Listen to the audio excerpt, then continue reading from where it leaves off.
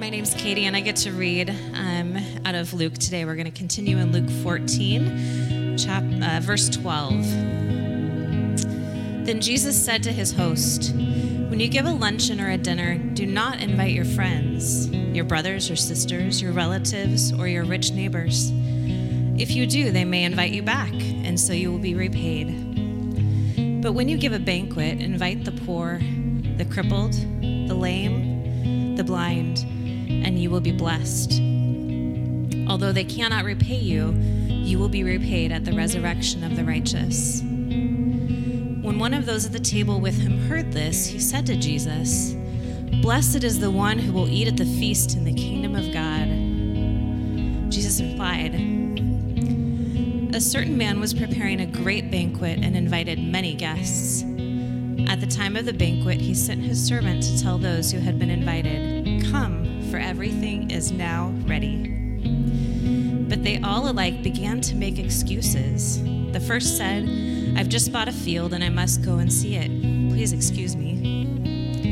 Another said, 'I have just bought 5 yoke of oxen and I'm on my way to try them out. Please excuse me.' Still another said, 'I just got married, so I can't come.'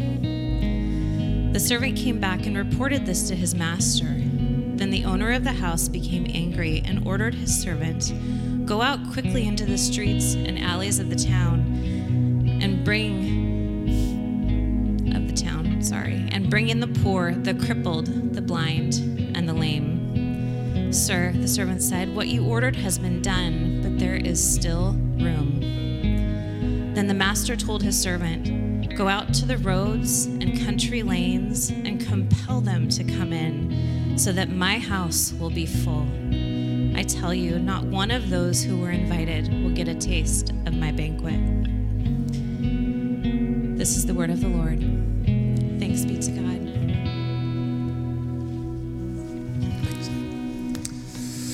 Please be seated. Good morning. It's so good to be with you. My name is Tim. I'm the lead pastor here at Mosaic, and this is Kim. She's also one of our pastors here, and we get to team teach together today. Yay!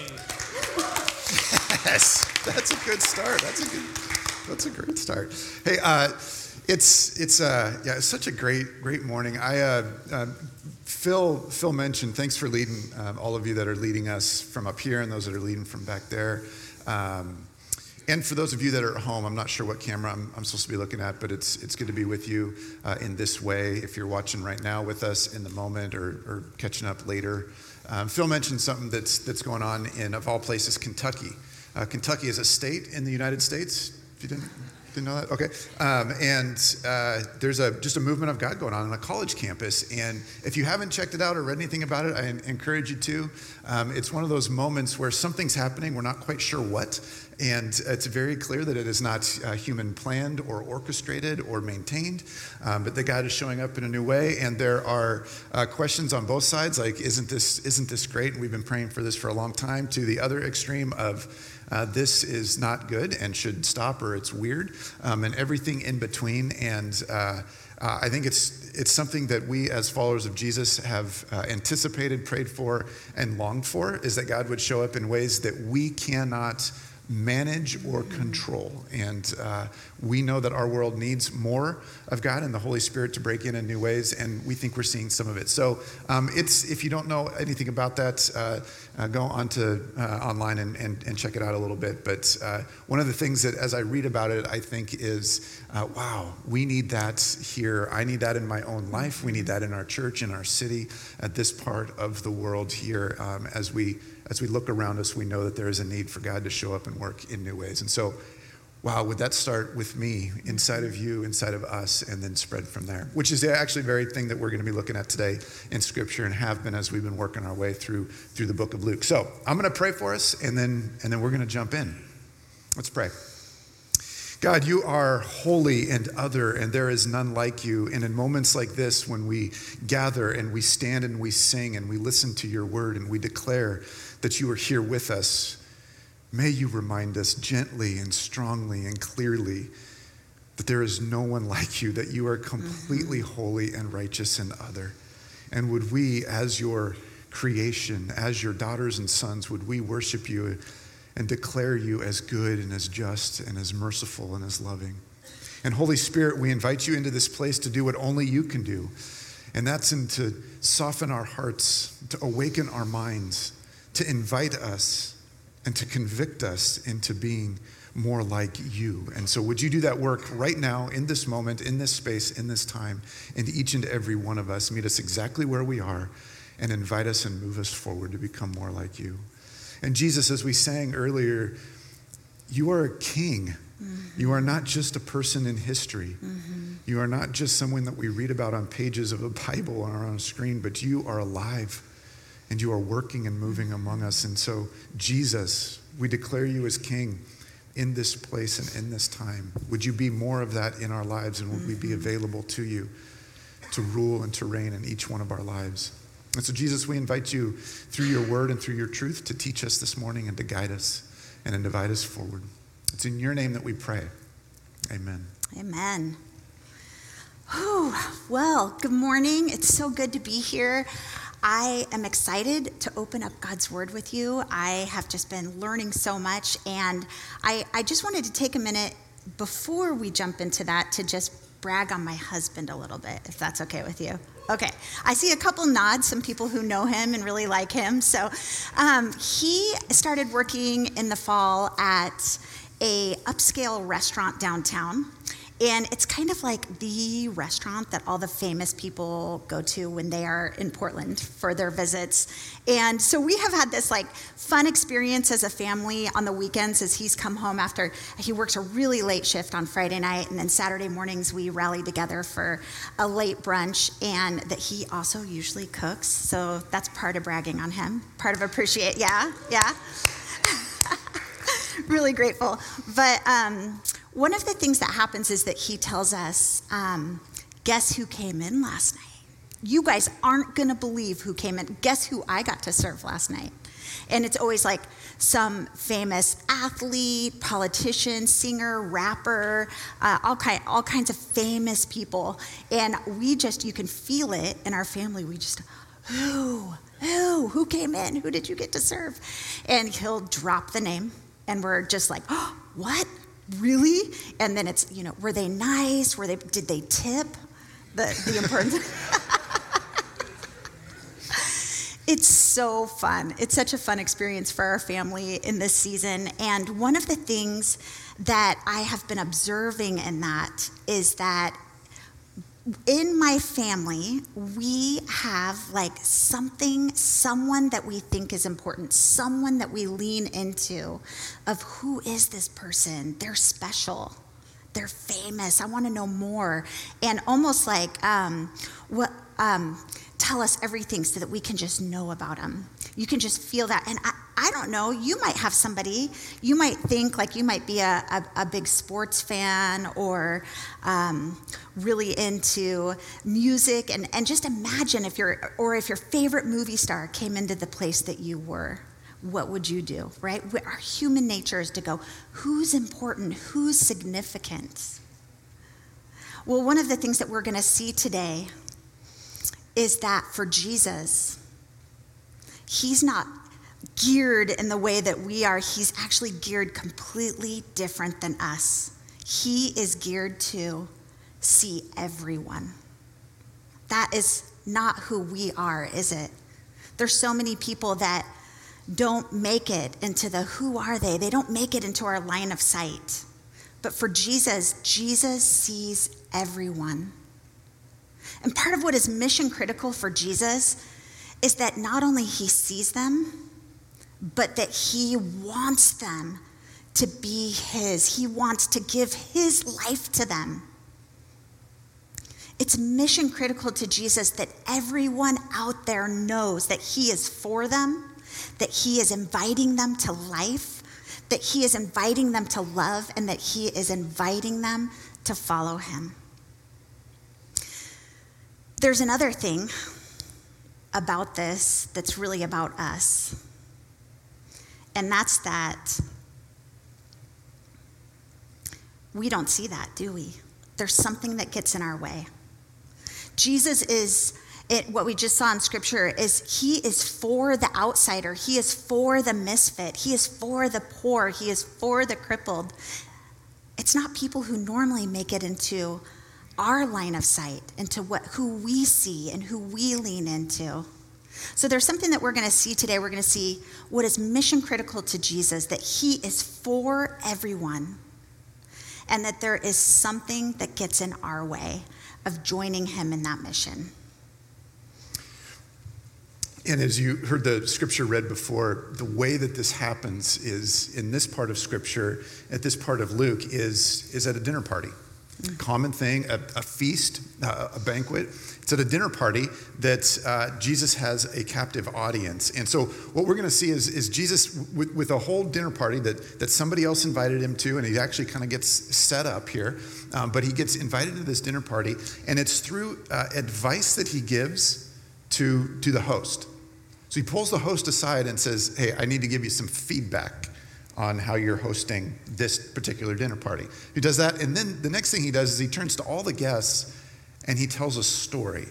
He tells a story. And so through this advice to the guest and through this story, we're going to see exactly what Kim just said. What is mission critical for Jesus? Jesus cares about everyone. He sees people that we miss. And there's something that gets in our way that inhibits us from actually joining Jesus and caring about all people. If you've got a Bible, find your way to Luke chapter 14. What we heard read was verses 12 through 24. I want to back up and read just one verse earlier than that, verse 1 of chapter 14. So, Luke chapter 14, verse 1 says this. One Sabbath, that's Saturday for them, one Sabbath, when Jesus went to eat in the house of a prominent Pharisee, he was being carefully watched. And so again, what's happening here is that Jesus is being set up.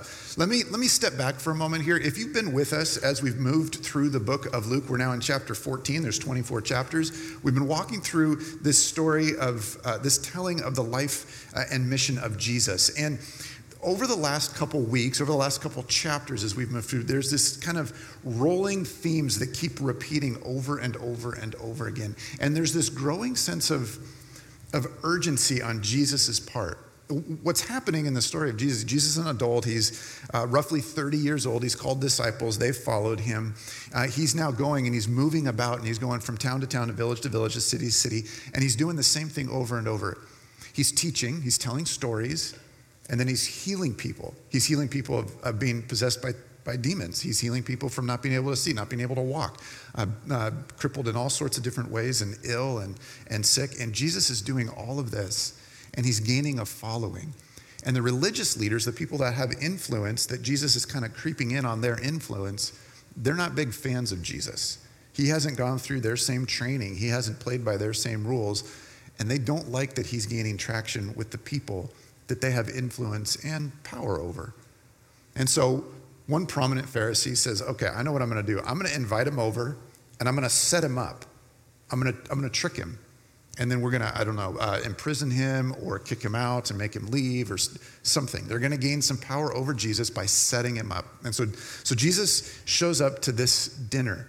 And the first thing he does, and this is again, this is now the fourth time in the book of Luke that Jesus heals somebody on the Sabbath, which man, if we kind of think Sabbath, a day of rest, for many of us, this is a day of rest. Like Sunday, we don't, most of us don't work and it's kind of set aside. So let's use Sunday instead of their Saturday. And Sunday is kind of a day of rest. And wouldn't this be the perfect time to see somebody healed? Like if we could pray for somebody and God shows up and heals them, we would just celebrate. That would be fantastic. Not so for these Pharisees. They're like, on the Sabbath day, we follow all these rules and we don't want people healed. In fact, we looked at a story last week where the guy stood up and he said, hey, you guys, if you need to be healed, come Sunday through Friday, but not Saturday. Like just the weirdest, oddest thing. Jesus does this again. The very next chapter, that was chapter 13. Now chapter 14, Jesus is healing a guy. And the next verses, we're not going to read them all. He heals a guy at this dinner party in the home of a Pharisee. I mean, what would that scene look like? Yeah, yes, last Sabbath, you didn't want me to heal anyone. How about this time? And then boo, and heals somebody. And looks at the host. What do you think? Like Jesus just messing with him. He's like, I don't care that you're setting me up. I'm going to step right into this. And then he turns around and he talks to him about humility. So he's healed somebody, he talks to him about humility, and then he turns to the host and he says, let me give you some feedback on how to do this whole hosting thing. Verse 12, listen to this. Then Jesus said to the host, his host, when you give a luncheon or a dinner, do not invite your friends, your brothers, your sisters, your relatives, or your rich neighbors. If you do, they may invite you back, and so you will be repaid. But when you give a banquet, invite the poor, the crippled, the lame, the blind, and you will be blessed. Although they cannot repay you, you will be repaid at the resurrection of the righteous. Awkward. I don't know about you, but I love to host. I love to have people over to our house. My husband and I have a great time. We love to, we don't love to clean the house, but we love having a clean house. And then we love making a special meal and bringing friends in and just giving them a great experience of the evening. I've been to some of your houses, so I know that you're like that too. And I'm imagining if I was the host of this party and Jesus turned to me and started to kind of to tell me what I'm doing wrong, what I've done wrong in that could feel, I might feel pretty defensive. I might feel like, hey, this is my party. What are you doing? But what we actually see here is that Jesus isn't actually giving an etiquette lesson. He's not actually saying, this is the type of party I want you to have.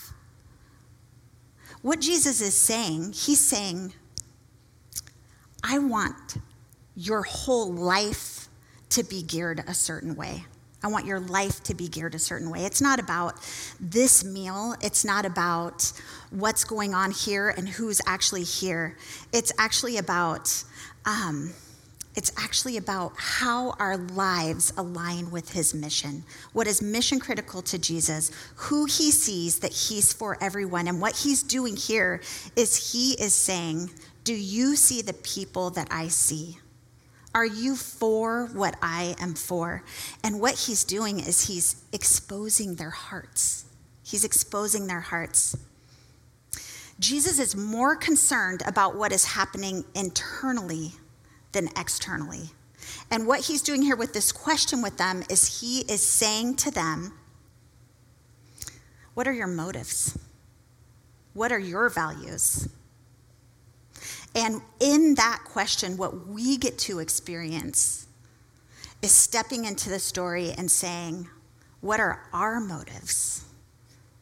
What are our values? Do they line up with Jesus? Do they line up with Jesus's? Jesus is asking this about the host. He's saying, here's what I want you to do. But he's also calling us out here. It would have been more, see what I mean? It would have been more comfortable if it was an etiquette lesson. But when it's really the mic drop moment of Jesus cares about my heart and how that's geared. Do I care about the things that Jesus cares about? Am I more concerned about getting repaid? Am I more concerned about what this party, what my whole life looks like, or am I concerned about his mission? Last week we asked a question, whose kingdom am I building? Do you remember that? Whose kingdom am I building? Am I building my kingdom, or am I building Jesus' kingdom?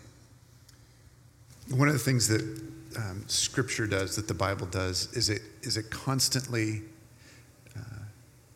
if we read it, is it constantly recalibrates our understanding of Jesus, and it recalibrates where we are and who we are. It's helpful that it's through a story. It's through somebody else's experience. But what this is our opportunity, our invitation to actually go, where am I in this? So again, as Kim said, it's not about a luncheon or a dinner. It's not about a banquet or a feast. It's not about etiquette on how you host people in your home. That's not what it's about. It's revealing this host, this prominent Pharisee's motives. And so we have a chance to question our motives. And so as Kim and I were studying this and preparing, we just stopped and said, what if we were to look at our own motives and then share what are our motives that we feel God's inviting us to recalibrate where they're off, and he's inviting us to calibrate them more towards what Jesus really cares about. And so we flipped a coin, and Kim's going to go first. We didn't really, but we decided ladies first, and so ladies first. Yeah. But we did. We spent some time thinking about what are our motives that are not maybe aligned and compete with Jesus's. Yeah, this has been actually just really a profound experience for me as I'm looking at the season in my life and what is the kingdom, that question, what is the kingdom? Am I about your mission, Jesus? And one of the things when I think about what are my motives, what are my values that is competing with God's kingdom is that I really value security. And what that security it can show up in all kinds of ways for me. It can show up a lot in self-nurture. One of the things that I often kind of hold my grip on is that I need to take care of myself. If I take care of myself, no one else is going to take care of me, so I need to do that. And that can look like comfort. It can look like really owning my time. What am I going to do with my time? What am I going to do? I had a hard day of work. I'm going to go home and I'm going to do this, this, and this to kind of self-soothe in a way. Are you guys picking up what I'm putting down? Yeah? No, nobody here can relate with this, I'm pretty sure. But yeah, that's, for me, a big one. Security. It can also look like, for me, even adventure and friendships. Like, what is the fun I'm going to have in life? That's something I think about a lot. I don't know. I'm probably really unique here, but I don't really like conflict very much. So part of not liking conflict is that I can avoid it. I can avoid hard things and just want to like self-soothe, have fun, look at the bright side. Those are all really a deep rooted in my heart, a deep rooted grasp on security and owning my own security. I started with like what's kind of when my brain turns on in the morning, like what are some first things that come to mind for me? And one of the things is how to maximize this day, this moment, and get the most of it, and in a sense of not wasting any of it. And that might sound like it's a fantastic thing at first glance, but as I began to think down that road just in my mind and through my day is what it does is it makes anything that I experience as an inconvenience I really don't like that, because I have this is what I want to have happen and how I want my day to go, and anything that is distracting of my energy or focus or any of those kinds of things, and I got to the place of realizing like I have a high value and desire, and one of my driving motives is control. And I want to control things. And it might start at a place that sounds okay or even good, but it gets to a place that is very, very selfish and internally focused and not eternally focused. And there you go. So Kim has 4 more that she's going to share. But really, you just said something that you hadn't said before, that internally focused and not eternally focused. I love that. Well, and it's because of the why behind it. If we actually take a moment and go, what are my motives? And again, the things that Kim and I just shared are not in and of themselves like negative, are they? Like you said, security, comfort, those kind of things, even the way that, you self-soothe, think about adventure, in and of themselves, those are not bad things. Wanting to maximize time and energy is not in and of itself a bad thing. It's when it becomes for our own need. And what Jesus is talking about to this Pharisee and to us is, what are the motives behind why you do things? If you invite people over so that you could get repaid, so that you could gain influence and somehow benefit yourself, evaluate that. Ask yourself, reflect on that. And Jesus is saying, instead of doing that for you, do it for someone maybe that's not even ever seen And again, he's not talking explicitly about hosting a dinner party. He's talking about who do we see when we look out into the world. And we know that there are people that are off the main focus of our grid, that don't get to go to high-end restaurants, and that people talk about, oh, if I could just meet them, that there are people outside of our view of who we normally see, that are the outsider, that Jesus lists them as the poor, crippled, blind, and lame. Mm-hmm. He says, I care about everyone, even those who you don't see and maybe don't think are very important. And I want everyone to know about me. And he attaches it to eternity. And he says, you'll be blessed at the resurrection, or repaid at the resurrection of the righteous. Jesus is saying, have an eternal perspective about this moment right now. And you can feel as we're reading through the book of Luke, his sense of urgency is rising because he wants all people to know who he is and the kingdom that he is bringing. And so there is an eternal perspective. It's so important that Jesus basically says, let's go with the same thing, but a level deeper. You just heard the first thing that prevents us, that slows us down, that gets in the way of us joining Jesus, and that's at times our own motives. And then he goes a level deeper in the next verses. He says this in verse 15. When one of those at the table with him heard this, he said to Jesus, blessed is the one who will eat at the feast in the kingdom of God. So it's a guy at the table, overhears Jesus' conversation with the hosts, and he's like, right on, Jesus. There's going to be an eternal banquet, right? And blessed are all the ones that get to be there. And Jesus hears that, and this is how he responds with the story for the whole table to hear. Jesus replied, a certain man was preparing a great banquet and invited many guests. At the time of the banquet, he sent his servant to tell those who had been invited, come, for everything is now ready. But they all alike began to make excuses. The first said, I have just bought a field and I must go and see it. Please excuse me. Another said, I have just bought 5 yoke of oxen and I am on my way to try them out. Please excuse me. Still another said, I just got married, so I can't come.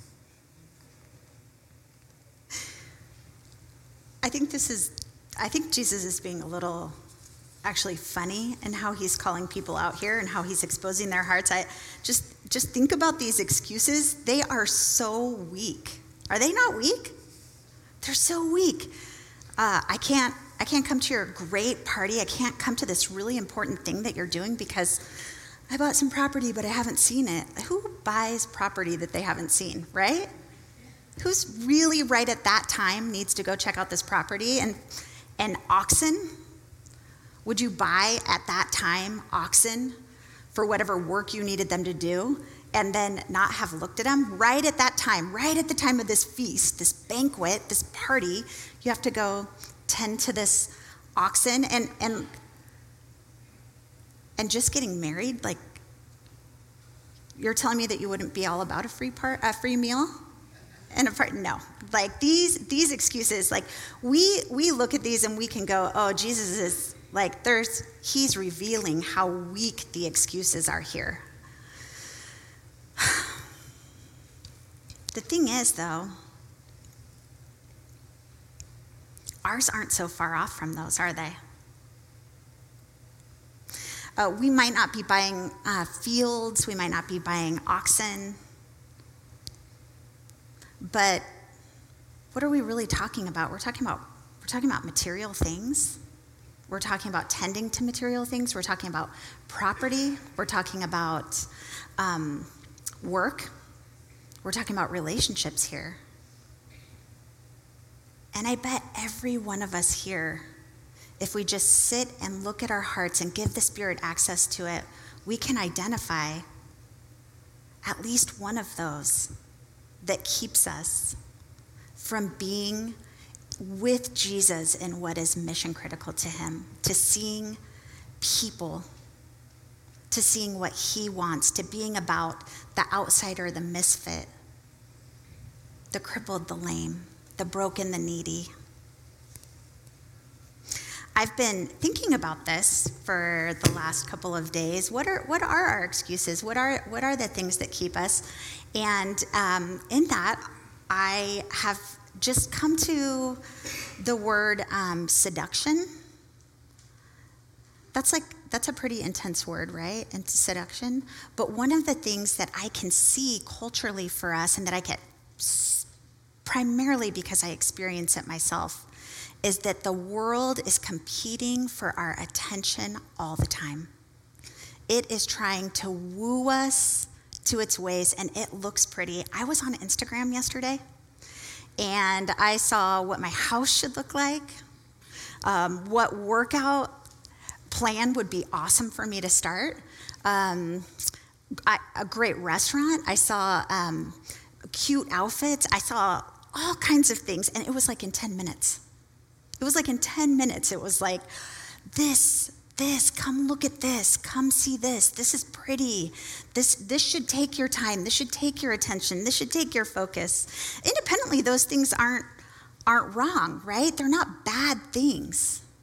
But it's so easy for them to get in the way of the main thing, of Jesus. My friend Chris Salter shared a couple weeks ago at our Assessing the Heart workshop. He shared one of the ways that he actually tests his heart and creates space for the Spirit is by actually paying attention to what he's looking at and what he's listening to. And when he does that, he's able to go, oh, this is what's wooing me. This is what's persuading me. This is what's seducing me. The whole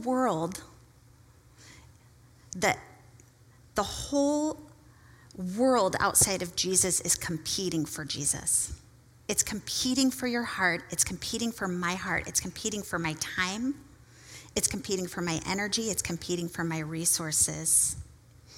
And what all of that points to is actually not that those things are bad, but that they just get out of order for us, don't they? That what Jesus is talking about here is he's pointing out not that oxen are bad, not that marriage. We know that Jesus is for these things, right? He made them. He made us to work. He made fields. He made relationships. He made marriage. What he's saying is it's out of order in priorities. You have a disordered heart. You have disordered attentions and affections right now.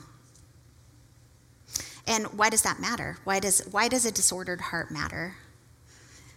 Because it keeps us from what is mission critical to Jesus. It keeps us from seeing who he is for, and it keeps us from joining us in that mission of being for everyone. Listen to what Jesus says here. So he's just told this story. He's just really doubled down on this. He's told now 2 stories, and he's doubling down. So people have said their excuses, I can't come to your party. I've got this, and this to do.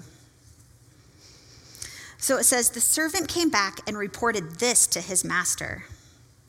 Then the owner of the house became angry and ordered his servant, go out quickly into the streets and alleys of the town and bring in the poor, the crippled, the blind, and the lame. Sir, the servant said, what you ordered has already been done, but there's still room. Then the master told his servant, go out to the roads and the country lanes and compel them to come in, so that my house will be full. I tell you, not one of those who were invited will get a taste of my banquet. Jesus, again, he uses that same list: poor, crippled, lame, blind, those that are misfits, that don't fit in, that slide off of our view, or that when we do see them, we're actually repelled versus drawn to them. And Jesus is saying and inviting us to join him in what he sees and what he cares about, to more align with what he is doing in this world.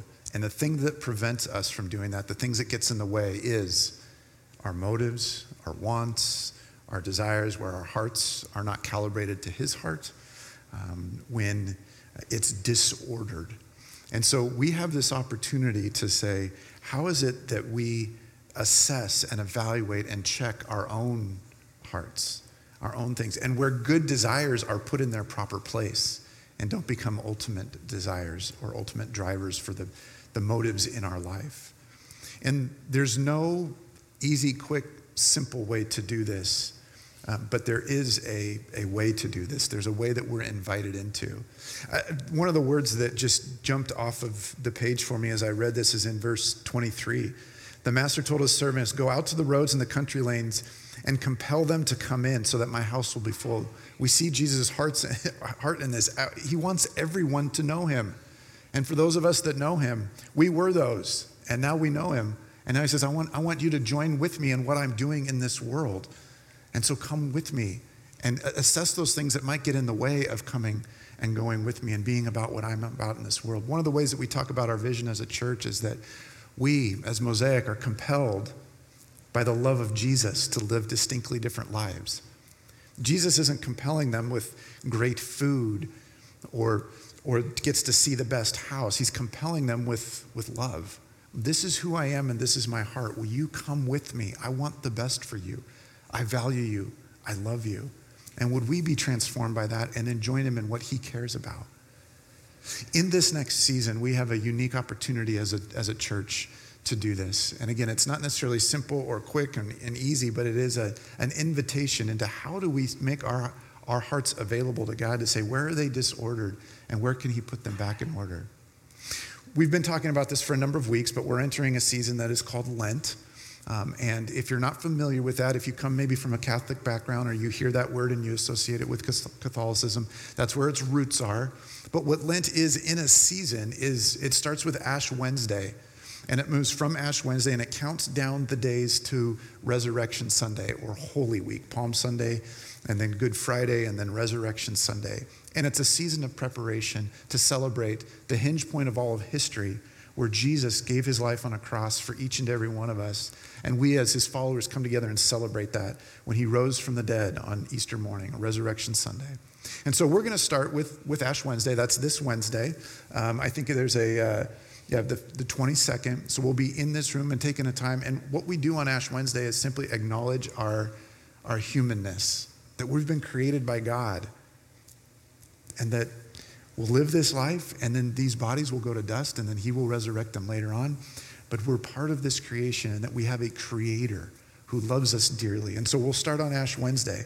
And then we're going to do some things throughout Lent. And let me just read this to you. We believe that God is inviting Mosaic community to a renewed surrender with the hope of seeing more of his kingdom come. And Lent gives us a unique opportunity to intentionally step into this. And so during this next 40 days plus Sundays, about 46 days, I think, we're leaning into fresh experience of these four ancient practices. And so these four ways of experiencing God and inviting God into what drives us, our motives, our desires, our heart. And the first one is prayer.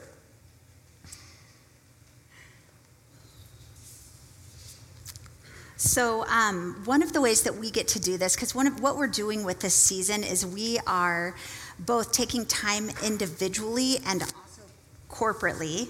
And corporately is all of us together. And so one of the things that we are going to do is we're going to leverage our time together on Sunday mornings. I want to invite you to come early. I want to invite you to come at 9:30 in the morning to this space and to be a part of praying for God's kingdom to come here on earth, here in Portland, here in our hearts, here in our city, here in the Pacific Northwest, here in our world. So I want to invite you, everyone here is invited to just get up a little bit earlier and come here to this space at 9:30 in the morning and be a part of praying for that. We, the teams that serve normally have been praying at that time. And so again, we just want to invite everyone to come and to pray in this space and do that together. Another thing that we're doing is we'll have a Lent focus through, we've had a prayer guide that we've been writing on Monday and goes out in an email early on Tuesdays. And so we've just set Tuesdays as a day to pray. And so if you've not been a part of that, I invite you to join and to sign up for that. All of this is going to be online by Tuesday morning. And so we're working on it tomorrow to put it all available. If you're on our weekly, Mosaic weekly email that goes out, some of this information was in there last Thursday, but it will be all coming out early this next week. Mm-hmm. The other thing that we're going to be doing, so we just went Sunday, Tuesday, Sunday. That's my mess. Sorry, you graciously handled that. But the other thing we're going to be doing on Sunday, so 9:30, gathering here to pray. We're going to start our worship gathering at 10 o'clock. And one of the things we're going to be doing in our worship gathering is praying for Mosaic people who are out on mission in our city. So when I look at this group of people, I know that so many of you are living out lives that are nurses, teachers, we have retired people, we have students, we have all kinds of people who are out and about in our city.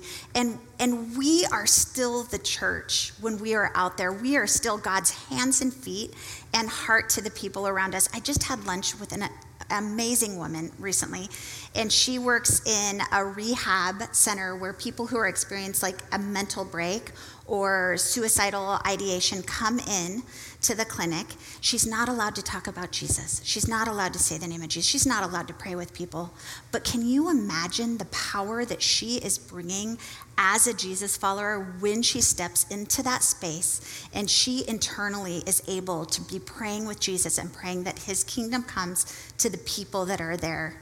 That's what we want to do as a community. We want to live out in those ways in our city. And so in our gathering together, we're going to be taking time to just we have a list of different trades and different vocations, different things that people do throughout the week, and we are going to pray for them as a community, and then we're going to continue to be praying for them throughout the week.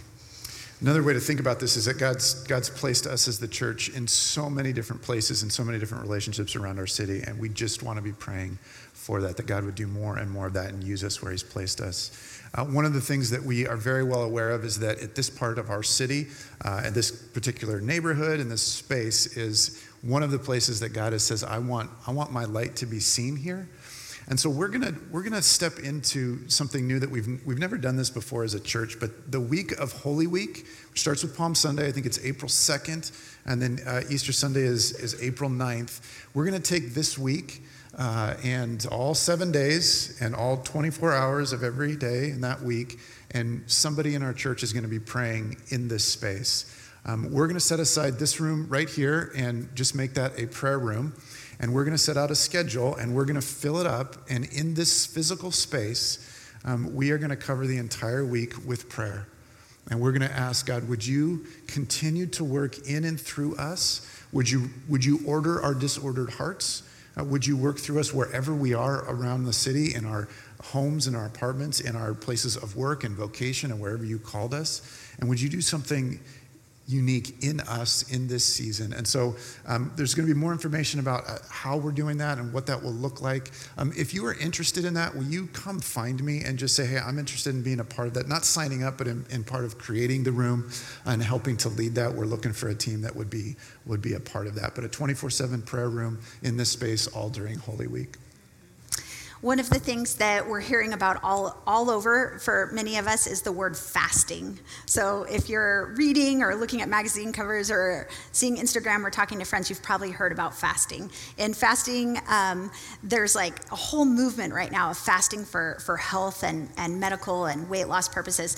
We're talking about fasting, and we're talking about fasting as a community. This is actually an ancient practice, and it's a way that people have set something aside or picked something up so that they can actually have space to curate their hearts, to experience the Holy Spirit at work, to have the Holy Spirit exposed to them, the motives and the values, and then to help people align. So be thinking now, because Wednesday launches off, that's right around the corner, but what is something that I can lay down, and what is something that I can pick up to experience the Holy Spirit more during this season?